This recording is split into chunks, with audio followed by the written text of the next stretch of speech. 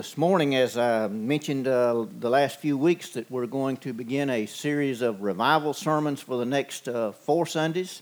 And today we're looking at Isaiah chapter 6, verses 1 through 8. Isaiah is one of my favorite Old Testament books, favorite books in the Bible. Isaiah chapter 6 is one of my favorite passages, and I think it speaks to the need of revival. And so I've simply titled the message this morning, When Will Revival Come?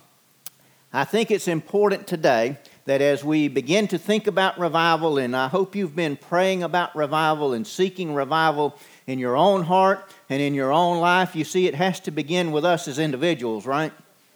It has to begin with me and then to you and then throughout the congregation. That's the way revival starts. We used to sing a song when I was a teenager a couple of years ago.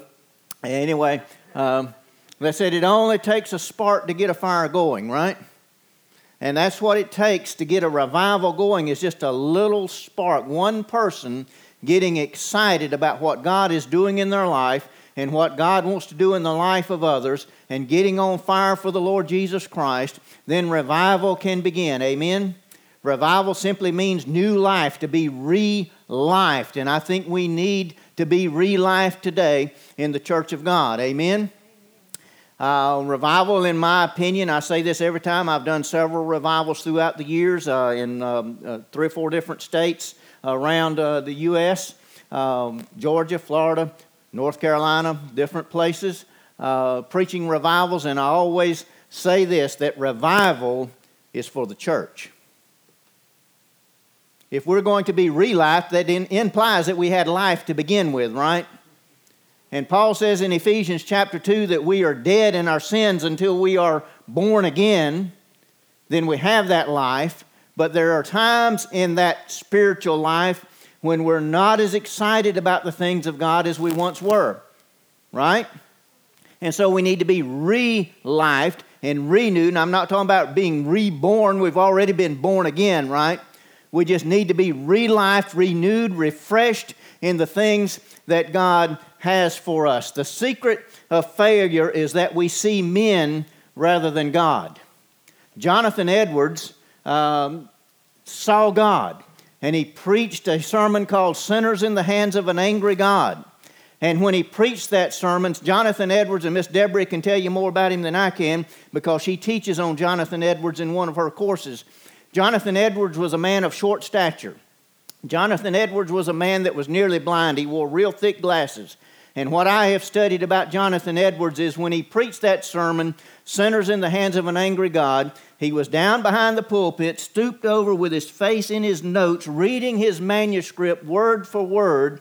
And while he was reading that manuscript, Sinners in the Hands of an Angry God, people were falling out in the aisles. People were coming to the altar, crying out, wailing and weeping and broken over their sin. And that launched a great spiritual awakening in the United States, in America. And we need that great spiritual awakening today. Multitudes were saved at the preaching of George Whitefield. George Whitefield saw God. And he knew God in a personal way, and he preached with power, and he preached with passion, and multitudes of people got saved under the ministry of George Whitefield. I said revival is for the church. When the church gets serious about doing what God has called them to do, and gets serious about being what God has called them to be, you know what it's going to do? It's going to affect lost people. Because lost people are going to see the excitement and the enthusiasm that the church has for the things of God. And you know what they're going to do? They're going to get curious. And they're going to want to come see. And they're going to see something different in your life, in your attitude and in your actions. And they're going to see that difference. And you know what they're going to say? What's wrong with you? What's going on with you? Why can you smile through all of these things? And you know what that does? Opens the door to share the gospel.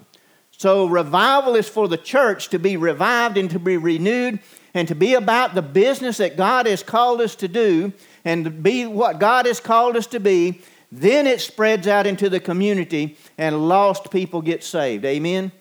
That to me is what revival is all about. So I think it is time that you and I get a new vision for God. We get a new vision for what God has for us here at Hephzibah Baptist Church. You see, we've been here, 5.5 years now, and things have been great, and I'm not saying let's change that. Don't take that the wrong way. But what I am saying is sometimes we can just get to going through the motions. And when I say we, I'm talking about me. Okay? We just get to going through the motions. And this pandemic that has really hindered the ministry, if you will, it's caused us to rethink some things and the way we do some things, right? I think we need to get a new vision of what God has for us. And I'm not saying we're going to overthrow the apple cart and start over and just change everything and do all kinds of different stuff. I'm not saying that at all. But what I'm saying is we need to see God. And we need to see Him high and lifted up. And if there are things that need to be changed, then pray that He directs us, that we change them in the way that He wants them changed. Amen? If not, let's pray that He continues to bless the things that we're doing, that it might bring glory and honor to His name. In Isaiah chapter 6, verses 1 through 8, I see 3 keys for revival today. 3 keys to revival. Now, it says here in verse 1 that in the year that King Uzziah died. Uzziah is also known as Azariah. He ruled from 792 to 740 BC. He was 16 years old when he took the throne of Judah. And he was a king that was a righteous king, and the time of his reign was one of the most prosperous and peaceful times in the history of the people of Judah.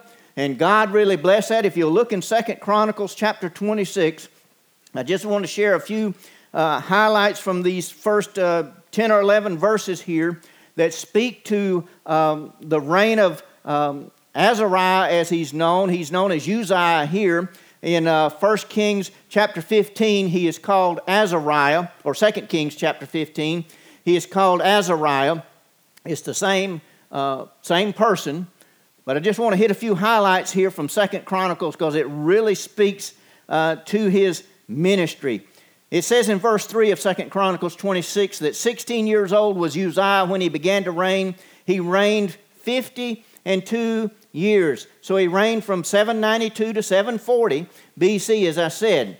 Verse 4, look at this. He did that which was right in the sight of the Lord. Why did God bless the ministry of Uzziah? He did what was right in the sight of the Lord. If you read the Kings and you read the Chronicles, you'll see this recurring phrase that such and such a king followed the way of Jeroboam. Jeroboam is a symbol of wickedness and evil and sinfulness there. But every now and then you'll read about one that says he did what was right in the sight of the Lord.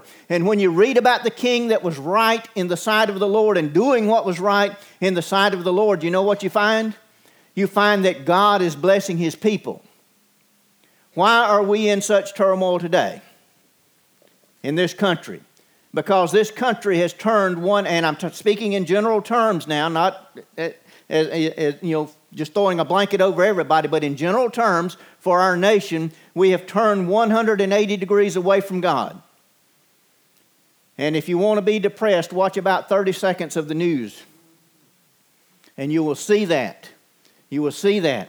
But here's the key. Uzziah did that which was right in the sight of the Lord. Verse 5, he sought God. Look at the end of verse 5. And as long as he sought the Lord, God made him or caused him to prosper. How interesting is that? As long as he's doing what God has called him to do, and he's seeking God, and he's walking with God, and he's doing what God has called him to do, God is blessing him.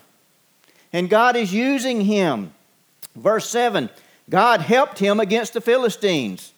Verse 9, Uzziah built towers. He fortified them. These were for the protection of the people. Watch out, towers. Look out, towers there. Verse 10, he dug many wells. Verse 11, he had a host of fighting men. He had many cattle, as it tells us in verse 10. And he dug many wells. And if you just go on and read all of that, you will see how God blessed Uzziah. And so he was a popular king, a well-known king. And Isaiah begins this 6th chapter. He says, in the year that King Uzziah died, which would have been 740 BC. Why is that significant? Because in 722 BC, the Assyrians came in and attacked Judah and destroyed, or attacked Israel and destroyed Israel and led them off into captivity 18 years after Isaiah is writing this message. If you read the book of Isaiah, you read the book of Hosea, you read the book of Amos, and you read the book of Micah, you will find that these 4 prophets are known as the 4 great 8th century BC prophets, and they're all prophesying about the same time, and they're prophesying to the people of God to get right with God because God's judgment is coming. And in just a few short years after each one of them gave their prophetic message, guess what happened? Judgment came. You know why? Because the people did not repent and return to God. The people in Judah and the people in Israel were doing the same things that we see taking place in America today, although, the text here is not written to America, but it applies to America, doesn't it? Isn't that fascinating about the Word of God? How this Word was written centuries ago, hundreds of years ago, and you know what? It is still applicable for us today. Amen, preacher. If not, why are we reading it? Why are we studying it? Why are we preaching from it? Might as well just stay at home and read a novel, hadn't we? Oh, me. But it applies to us today. The people had turned from God, and these prophets cried out to return to God, to repent of your sin, and God will restore your nation. He will restore you. But you know what the people said? We're the chosen people of God. We've got the law. We've got the covenant. We've got the temple. We don't need that. In other words, they didn't need God. They could make it on their own. But you know what happened in just a few short years? Judgment came. And I've said this to you for the last few weeks, that God, I believe, unless the Lord returns, or unless we have revival in this nation, God is bringing His judgment. Oh me. Oh me. And so it is imperative that you and I stand for God. Look at what he says. In the year that King Uzziah died, I saw also the Lord sitting upon a throne, high and lifted up, and His train filled the temple. Isaiah saw the Lord. When will revival come? The first key, when will revival will come, is when God becomes personal in your life. When you know Him in a personal way. When you have a personal, intimate relationship with Him. Now here's Isaiah the prophet writing. And he's writing about the death of this king that reigned for 52 years, a well-beloved king. And the king dies, and you know what Isaiah does? He goes to the temple. He goes to the house of God. And he goes to seek the face of God. Why? Because he had a personal, intimate relationship with God. And the only thing he knew to do, instead of going and hiding in a cave somewhere or going and hiding in a corner somewhere, was to come to the house of God and seek the face of God, that God would intervene with the people of God. Amen? It begins with a personal relationship. He saw the Lord sitting upon the throne, high and lifted up. Judah's throne was empty, but guess what? Heaven's throne was still occupied by the King of Kings and Lord of Lords, and He was sitting on the throne, not just sitting there, but He was high and lifted up, highly exalted. He was exalted above all others. Isaiah saw the heavenly temple, that God must become just more than a name that we use or a name that we throw out when we get in trouble or when we need something or want something. He must become a personal God in our life. We must have a personal relationship with Him, and we must see Him for who He is in all His majesty, all His might, all His glory, high and lifted up. That is the kind of God we serve. And that is the kind of God that desires to have a personal, intimate relationship with you. Isn't that awesome? Isn't that fascinating? Here's the God, the creator of the world, the one true God, and He desires to know me personally. He desires that I know Him personally. And He desires the same thing for you. He desires that love relationship with you. So Isaiah had an intimate, personal relationship with God.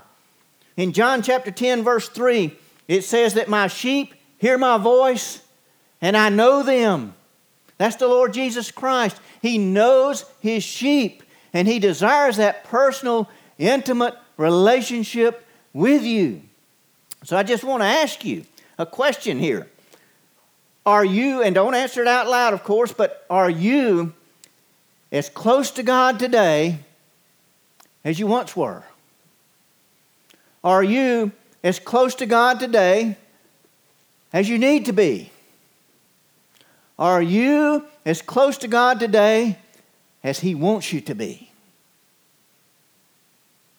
And I want you to think about those things, because that is when revival will come, when God becomes personal in your life and you know Him in that personal, intimate way, and your desire, one desire in life, is to bring glory and honor to Him. Regardless of what the world throws at you, regardless of what Satan tries to do to bring you down, and he will. You know what? I'm surprised we hadn't had some big thunderstorm or power outage or something going on here today. Why? Satan doesn't want the church revived.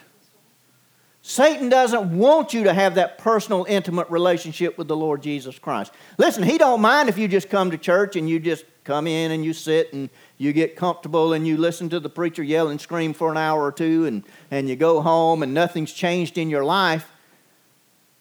Doesn't bother him a bit. What bothers him is when you do the bidding of the Lord Jesus Christ.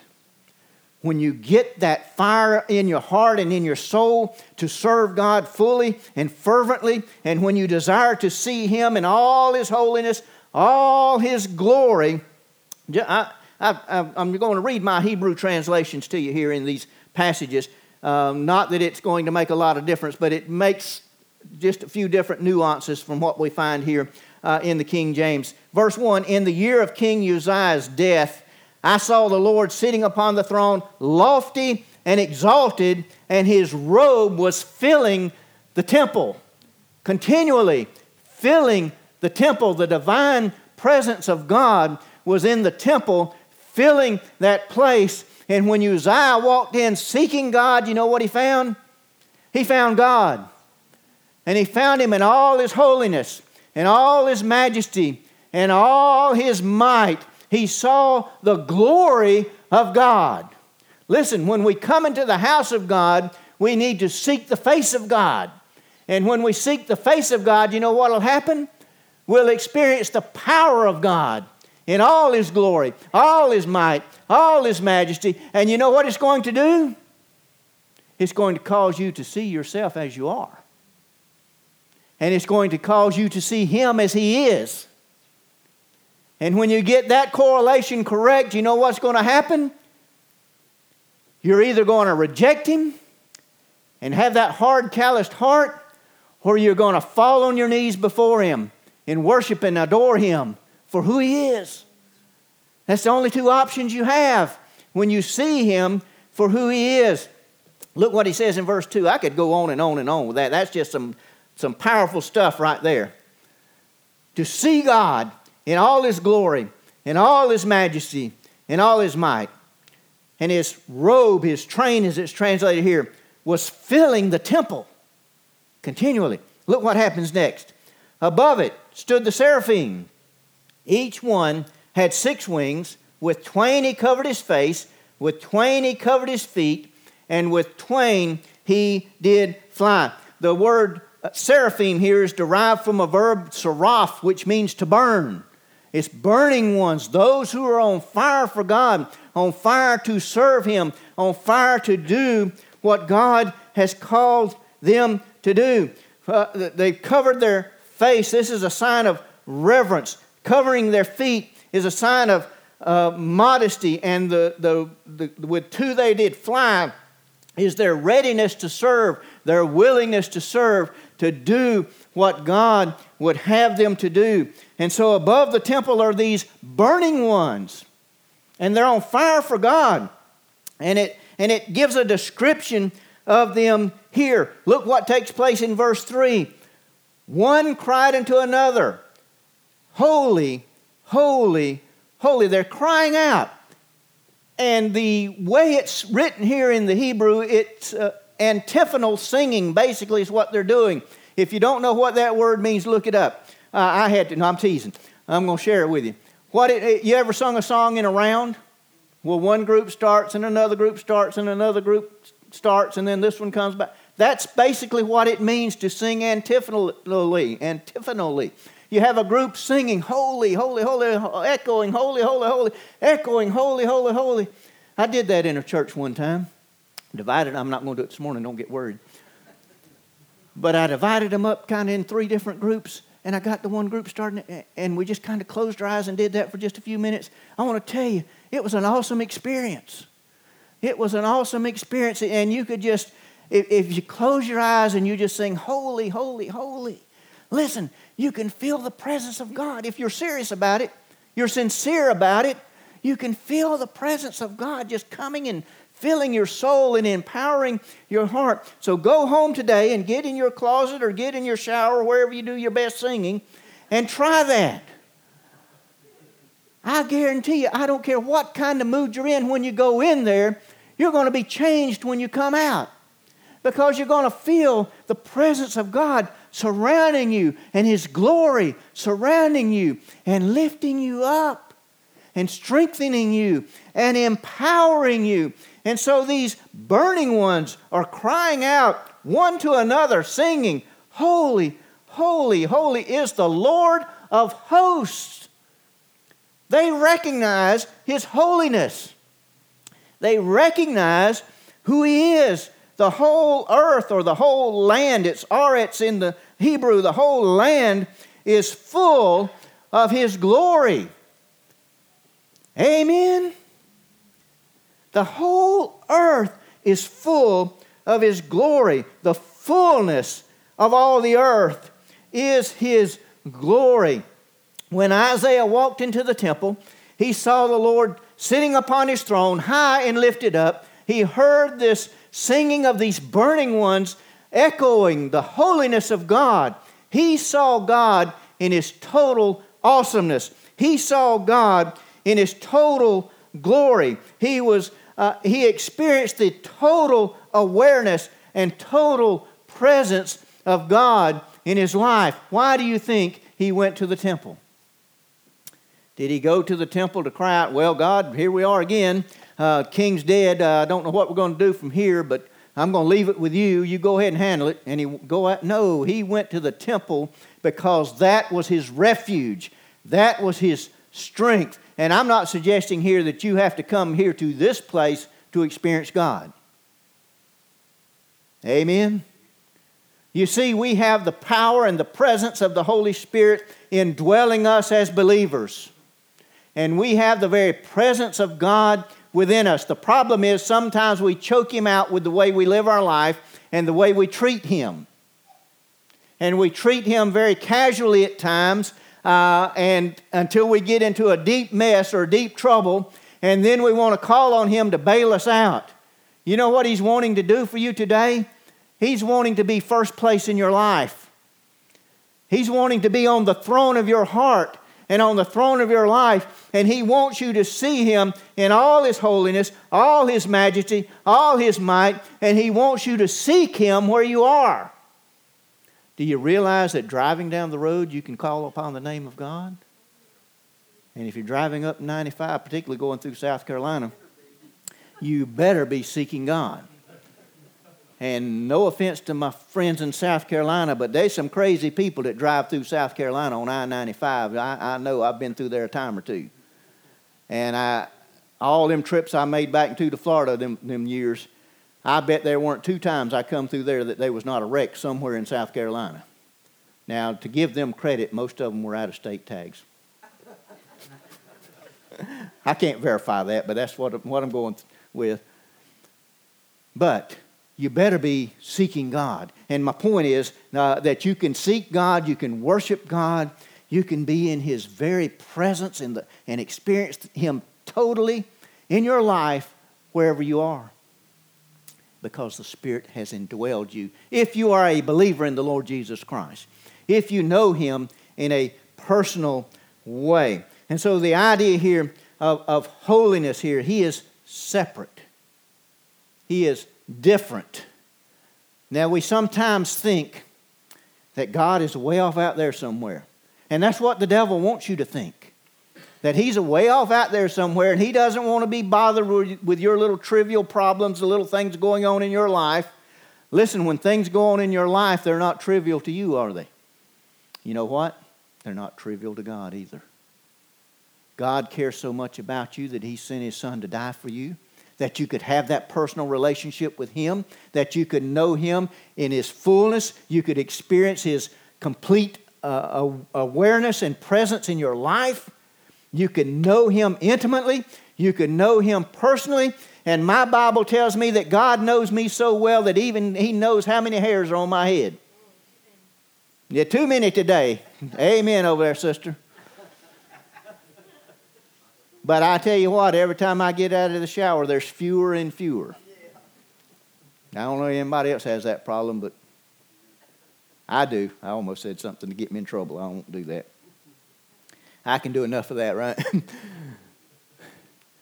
But isn't that awesome that a God knows you that intimately that He knows how many hairs are on your head? He knows how many days you have on this earth. And you know what He really desires? Is that you know Him personally. That you know Him intimately. That you experience the total awareness of God in your life. Look at what it says in verse 4. The posts of the door moved at the voice of him that cried, and the house was filled with smoke. The thresholds trembled from the voice that was calling, and the house was filled with smoke. Smoke in the Old Testament is what we would call in academic circles as a theophany, a visible manifestation of God. If you recall Genesis chapter 15, when Abraham had his vision, what did he see? He saw that flaming torch going through and the smoke. When Moses was up on the mountain receiving the law, what did he see? The people they saw the cloud, they saw the smoke, they heard the thunder, they heard the lightning. All of these things are visible manifestations of God in their life. And so what Isaiah is saying here, I saw the Lord, I saw Him high and lifted up. He saw God in His unlimited holiness. The post of the door, the very thresholds were shaking at the very presence of God. Wouldn't that be an awesome experience? You remember Acts chapter 4 when it says that they prayed there, the disciples prayed. It says that the very foundation of the building was shaking from their prayer. Would you like to be in a building like that? Now, last Sunday morning, we had an earthquake over on the western side of the state. I didn't feel it at my house.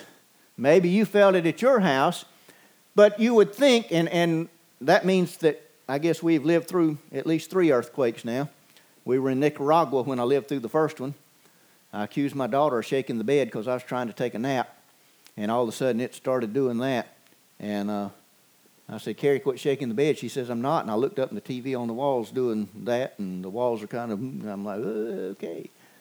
You know, we lived through that one. Right after our son Aaron got on at the fire department in Greenville, we were up there in the fire station one day visiting him, and all of a sudden the building starts doing that. And so that was 2, and then Sundays was the third one I think I've lived through. Amen.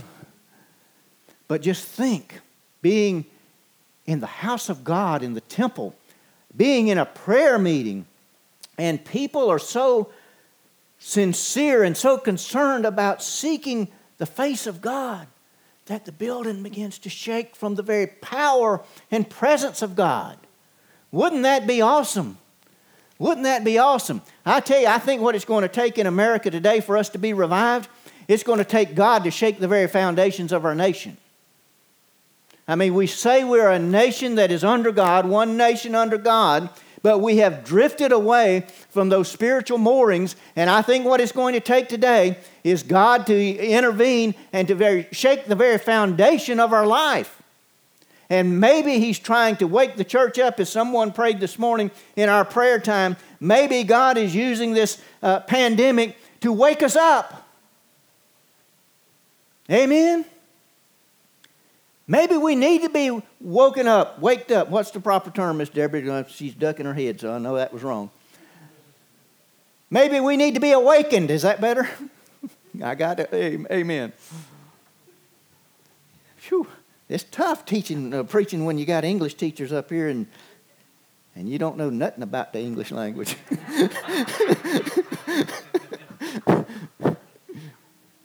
Yep. I'll be getting some phone calls and some nasty letters this week.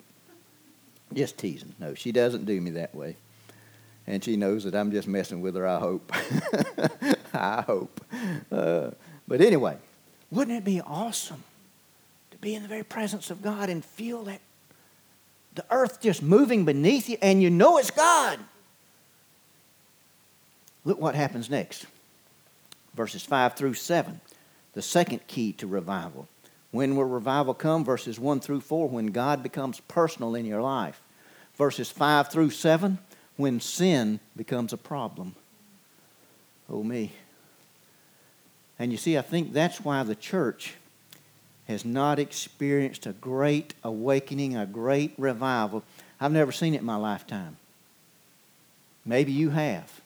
I've never seen it in my lifetime. I've read about Jonathan Edwards. I've read about George Whitefield. I've read about all of those famous preachers of days gone by that preached the truth of God's Word, and people got saved and the church got revived. Miss Pam played just a few moments ago, Showers of Blessing. Now, I've been in churches and I've been in revival meetings and I've preached revival meetings, and we've seen some showers. We've seen some trickles of God's blessing, but we haven't seen the flood. We haven't seen Him pour out His blessing on us in a way that we've never experienced before. Why? Maybe it's because there's some things in our life that we don't want to give over to Him. Oh me. Maybe there's some things in our life that we want to hold on to. We want God's blessing. We want Him to bless us. We want Him to take us to heaven. But we still want to hold on to some things of the world. Oh me. I'm going to preach about that next week. Oh me. We'll see how many of you's here. No, I'm teasing. Trying to make mental names in my... No, I'm just teasing. But look what he says. You see, I said this a moment ago. When you come into the very presence of God and you see Him in all His glory, all His majesty, all His might, all His holiness, what does it do? It causes one of two things. It causes you to fall on your knees in repentance, and it causes you to want to serve Him. Look at what he says here in verse 5. Then said I, woe is me, for I am undone, or cut off, as the Hebrew would say. Why? Because I am a man of unclean lips, and I dwell in the midst of a people of unclean lips. For mine eyes have seen the King, the Lord of hosts. Listen, when you see Him in all His glory, in all His might, you're going to see the awfulness of your sin. You will. There's no getting around it. God is not going to tolerate sin. And He's not going to allow sin in His heaven. Well, then how do we get there? Hang on, there's good news. Amen? There's good news. So having met the Holy One and seeing Him face to face, Isaiah was at once convicted of his sin. He was at once met with the problem of his personal sin. He says, I am undone. That is to be cut off, to be cut down, or to be destroyed. Isaiah realized the depth of his sin when he come into the presence of the Holy One. When he saw him in all of his glory, he says, I am a man of unclean lips. And then he says, not only me, but I dwell in the midst of a people of unclean lips. Listen, there's a world out there, a world of people out there that are dying and going to hell. Why? Because the church has sat idle for so many years. You see, I think one of the problems in the church today, and I'm speaking in general terms here, and maybe it's applicable here as well, we have become content to just come and sing some songs, although we're not singing right now. Hopefully we'll start that back pretty soon. I miss it. I think you do too. So we'll kind of check on that, and the next deacons meeting we'll discuss that again. But we want you to be safe, right? There. But are we just content to come together and to sing a few songs, to say a few prayers, to hear the preacher preach the Word of God, and say, well, I've done God my favor for the week, and we go out the door, nothing's changed in our life. You see, you didn't worship Him. You came to a meeting. And if the church gets content with that, it gets complacent. And when the church gets complacent, you know what it does? It's just going through the motions. It becomes a social club. Oh, me? And there's nothing wrong, and I know there's restrictions today, and we try to ask you to kind of social distance as you're here in this place, but there's nothing wrong with good fellowship and good socialization with the brothers and sisters in Christ. Nothing wrong with that. So don't mishear what I'm saying today. There's nothing wrong with good fellowship. In fact, it is one of the keys to a healthy church, that the believers fellowship among themselves, not just Sunday morning, but throughout the week as well. But if that is the main objective for your presence here today, then you've got a problem. You have not met the Holy One in His awesomeness and in His majesty and in His might and in His glory. Because when you do, you're going to see your awfulness. And it's going to drive you, just like it did Isaiah here, to cry out to the Holy One, the King of Kings, the Lord of hosts, woe is me. I am a sinner. And I need your forgiveness. Listen, when you realize the depth of your sin and you cry out to God and you confess your sins, what does our Bible tell us? He is faithful and just to forgive us and to cleanse us from all unrighteousness. But it comes from a sincere heart that is seeking Him and seeking His forgiveness. Look what happened to Isaiah, verse 6. Then flew one of the seraphim unto me, having a live coal or a burning coal in his hand, which he had taken with the tongs from off the altar. Now here's where it gets sort of difficult, because this is what God thinks of sin. He brought a burning coal with one of the tongs from off the altar, and look what it says in verse 7.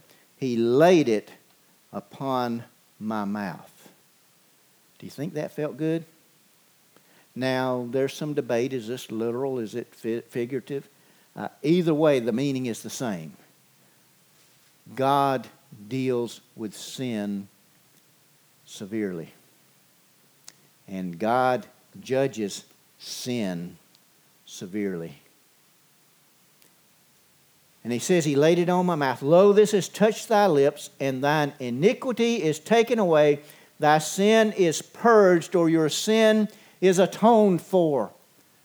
Now, I could not help and cannot help think of, when I read this passage, how God deals here with the sin of Isaiah, how God dealt with our sin, and how His Son went to the cross and was pierced and broken and bleeding, beaten, crown of thorns on His head, all of those things that He went through, and died on that cross for your sin and for my sin. Listen, to eradicate sin, it causes pain. It causes some suffering.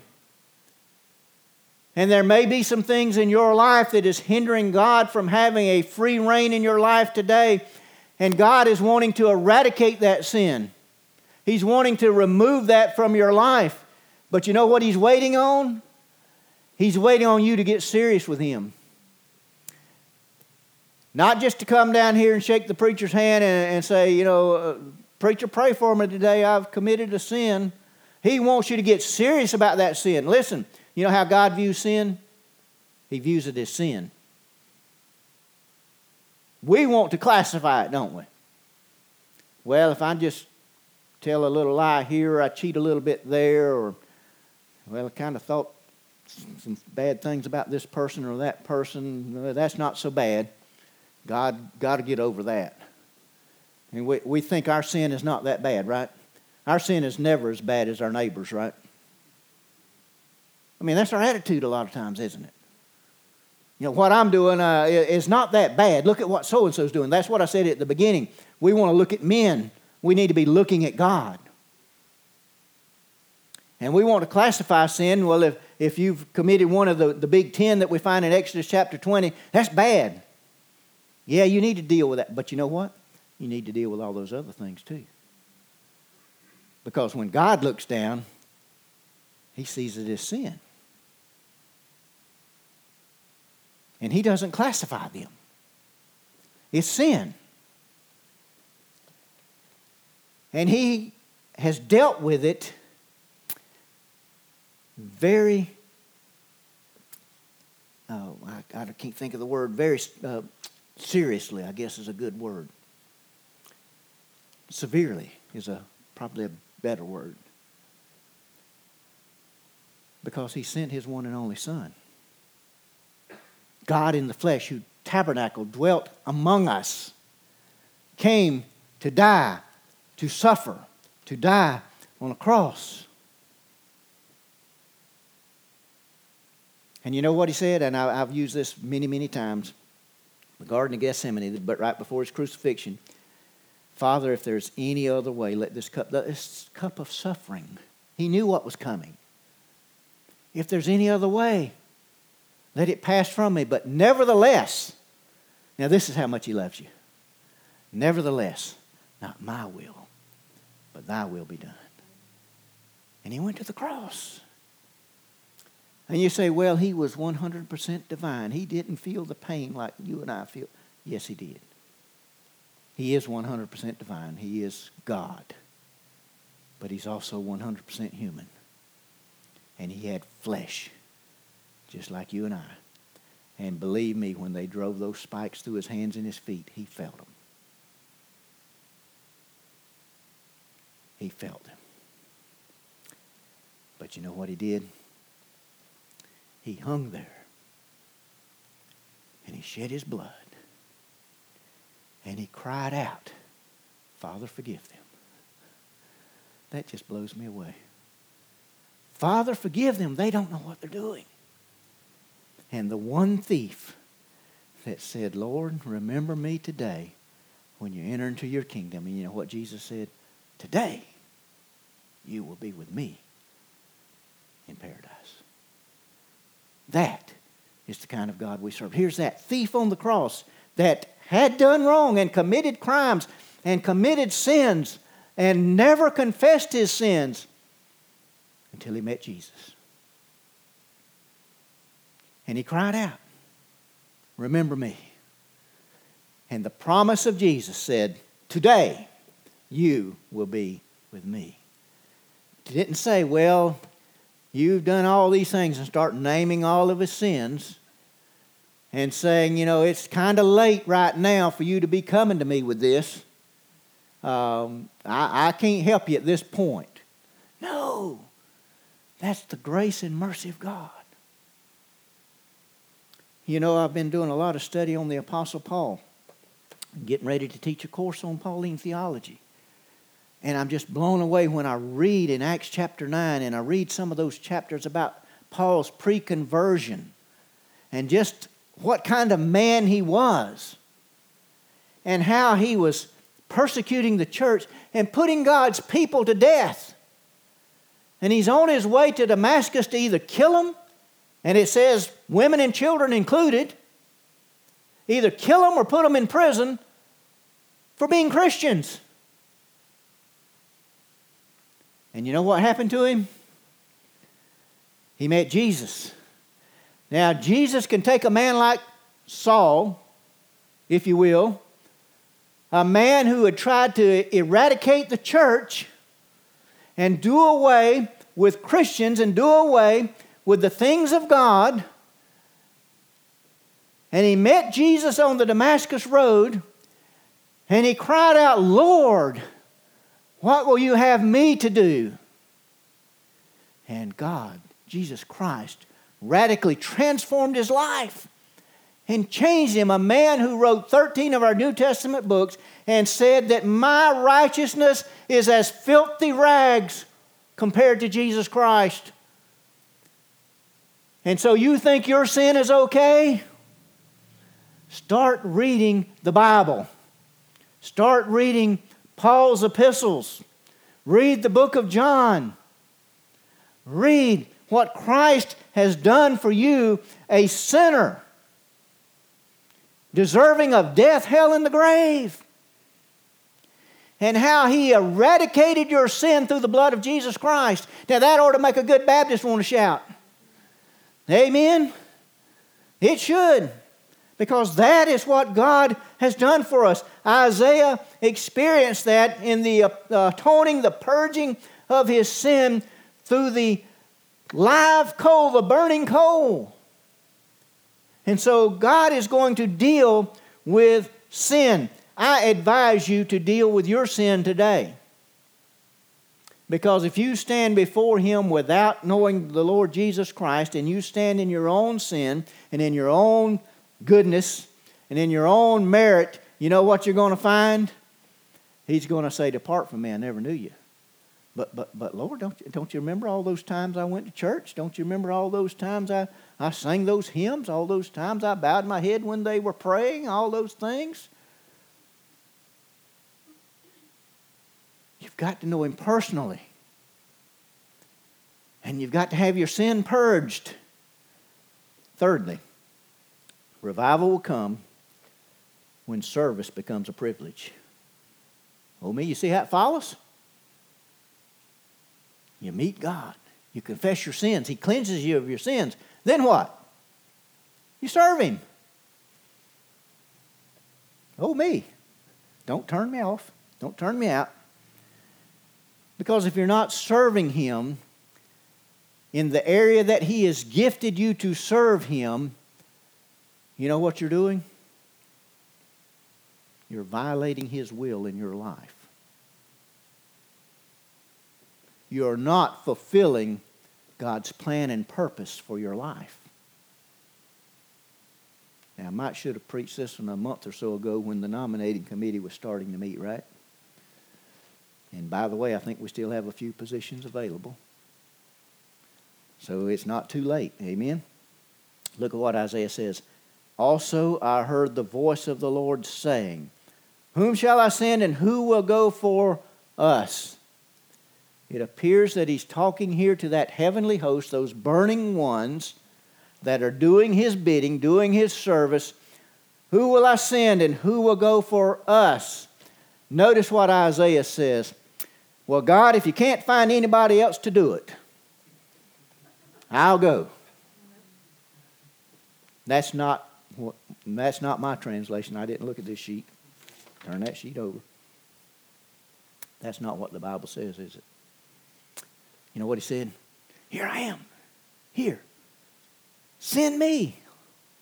Send me. He did not ask what is the nature of the mission. He did not ask how far will I have to go, how long will I have to do this. What's it going to cost me? How much time am I going to have to put into it? And here's the classic. Well, if you can't find anybody else, I'll do it. No, you won't.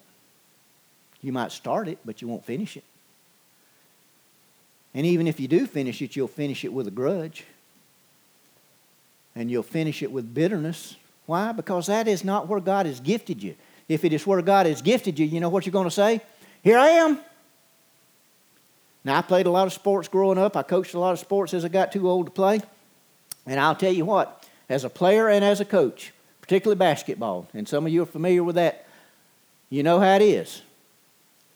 If you're on the team, you're playing on the team, and you're sitting on the bench, and the 5 guys or gals, whatever it is, I played with guys, when I was coming up. But anyway, you're sitting there, and every time that coach would turn, like he's looking for a substitute, what do? Kind of lean a little forward, don't you? Kind of move a little bit. Like, here I am, coach. Here I am.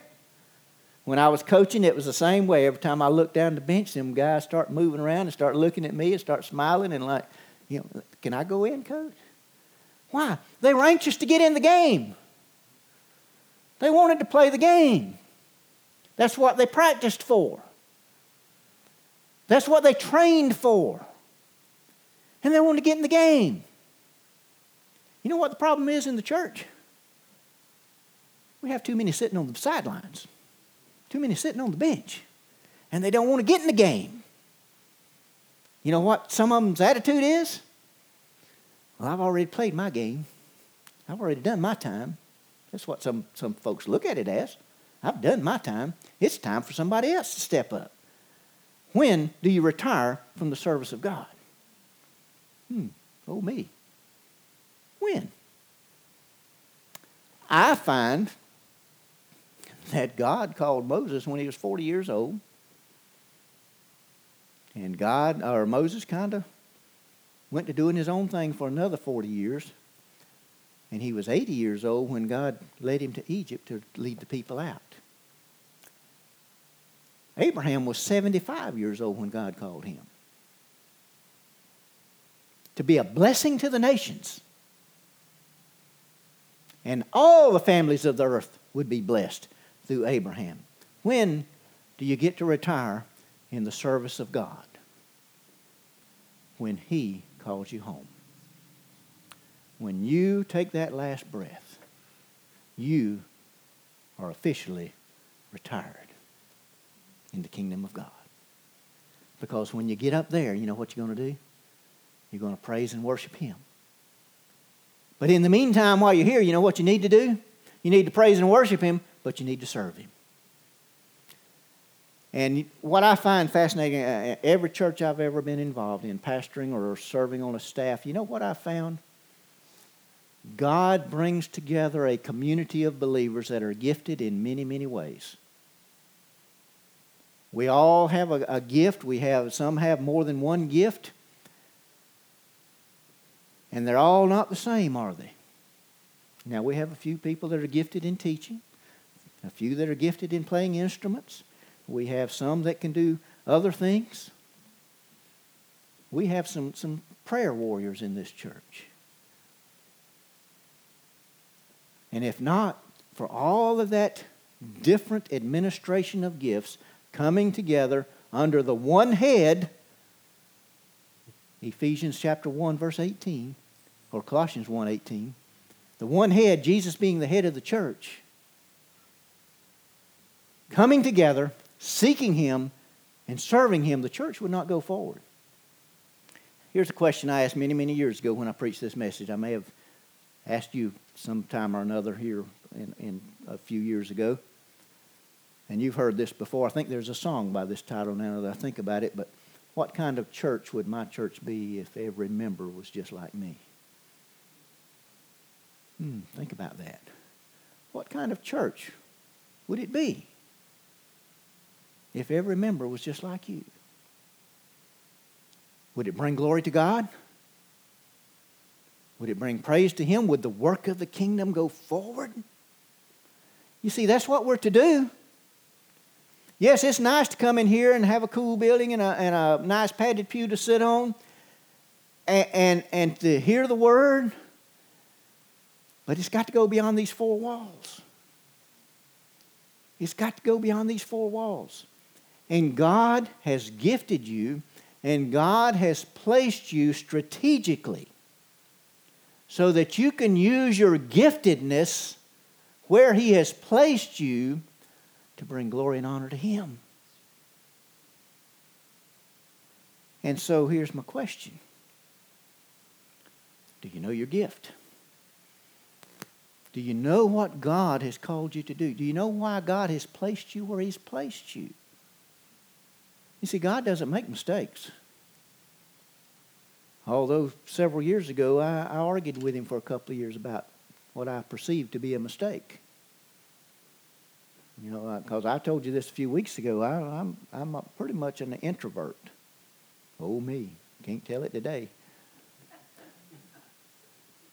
But when I first felt the call to ministry, and I always had in the back of my mind, I'd go some seminary or school somewhere, and I'd be a music minister, either in the public school or in a church. Church was kind of what I thought. And so I've studied some music. But God called me and led me in another direction. And when He did that, it scared the daylights out of me. And I knew for about 2 years the direction He was trying to get me to go to, but I'm still over here. Because there were things in my life that I did not want to give over to Him. And I was, as I've said before, I was one of those Burger King Christians. I wanted to do it my way.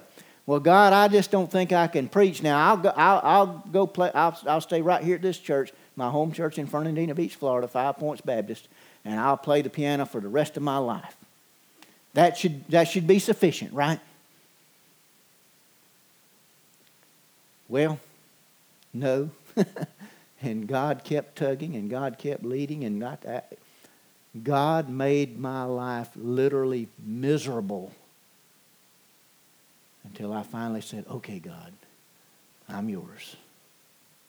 I know what you've called me to do, and now I'm going to do it. Because I can't do anything else and be happy. You see, that's how God gifts you and God uses you. And if you're not doing what God has called you to do, you're not walking in the center of God's will, you are a miserable person. You can come in here and you can put on the smiles and you can do all of that. And like I said, you can sing the songs and you can say all the prayers and you can do all those things and go through the motions, but you know deep down there's something missing. There's still that hole. You haven't lost your salvation, don't get me wrong. If you're saved, you're saved. But you have not allowed the Creator of the heaven and earth to sit on the throne of your heart. You still want to dictate what you will do to serve Him. And if that's your attitude this morning, it's my prayer that you will be the one that will sit on the edge of the bench and say, here I am, God. Send me. No questions asked. You know what? You're not going to find that thing that's going to fill that hole in your life until you do. How'd I know that? Oh, I just told you. I lived it for 2 years with a big hole in my heart because I was not where God wanted me to be. Oh, I was in church every Sunday. I taught Sunday school. I was a deacon. I did all those things. God, look at what all I'm doing. He said, stop doing. Start being. Let's pray. Father, we thank you for the time we've had to come and share your word this morning. We thank you for these that have come today, these that have listened, these that have watched on Facebook. And Father, we pray that today that you would take this message. Father, you would help us to each examine our heart, examine our life. Father, that we would first of all seek you in all your holiness. And we would cry out, holy, holy, holy is the Lord of hosts. And experience your awesome presence in our life. Father, may that drive us to repent of our sin. And Father, to commit our life to serve you. Father, I pray today that you would take these words, use them for your honor and your glory. We ask it in the sweet and precious name of our Lord and Savior, Jesus Christ, and for his sake. Amen.